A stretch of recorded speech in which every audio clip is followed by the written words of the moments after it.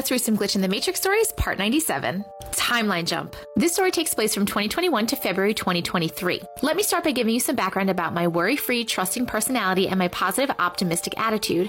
I'm a person who is known for being free and trusting that everything happens for a reason. I am connected to higher power, angels, and light beings. My intuition is so strong that I know when something is going to happen and I trust the reason behind it. To summarize, I believe that the circumstances of the situation are 10% of how we feel and 90% is how we respond to it. 100% agree. So as you can imagine, 2020 was not a hard year for me. I empathized with and helped others, and I had a good year. However, 2021 was a year that I would call a year from hell. I was diagnosed with depression for the first time, and I worried about things that I had never experienced before. I would eat unhealthy, and my relationships went down the drain. Yes, I still had support from spirits and messages from my higher power, but I was in a dark, dark place, and they helped me get out of it. Here is when the glitch happened. On my birthday in 2021, while I was driving, a squirrel crossed the road, and I hit it.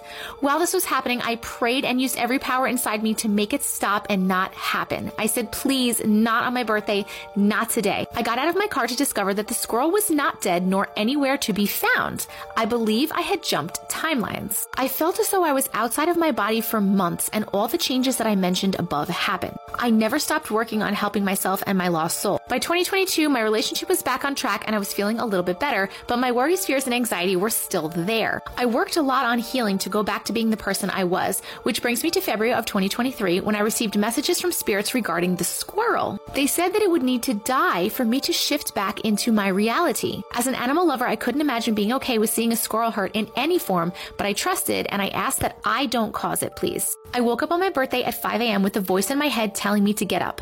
I had a knowing that the squirrel that was supposed to die in 2021 was dead. I did not understand it, but I was grateful to shift back to the person I knew who was worry-free and joyful about life. I wrote in my journal that morning about the death of the squirrel, and I trusted that it happened without me seeing it. In the afternoon, I was walking with my husband to the park, and he told me that he had a dream about our dog chasing a squirrel and catching it. I immediately asked with excitement, did the squirrel die? Did he die? My husband knows how much I adore animals, and he started to struggle to tell me, and then he said, yes, he died. I got my validation and jumped up and down, realizing that I had started a new life better than the timeline that I was stuck on for 2 years.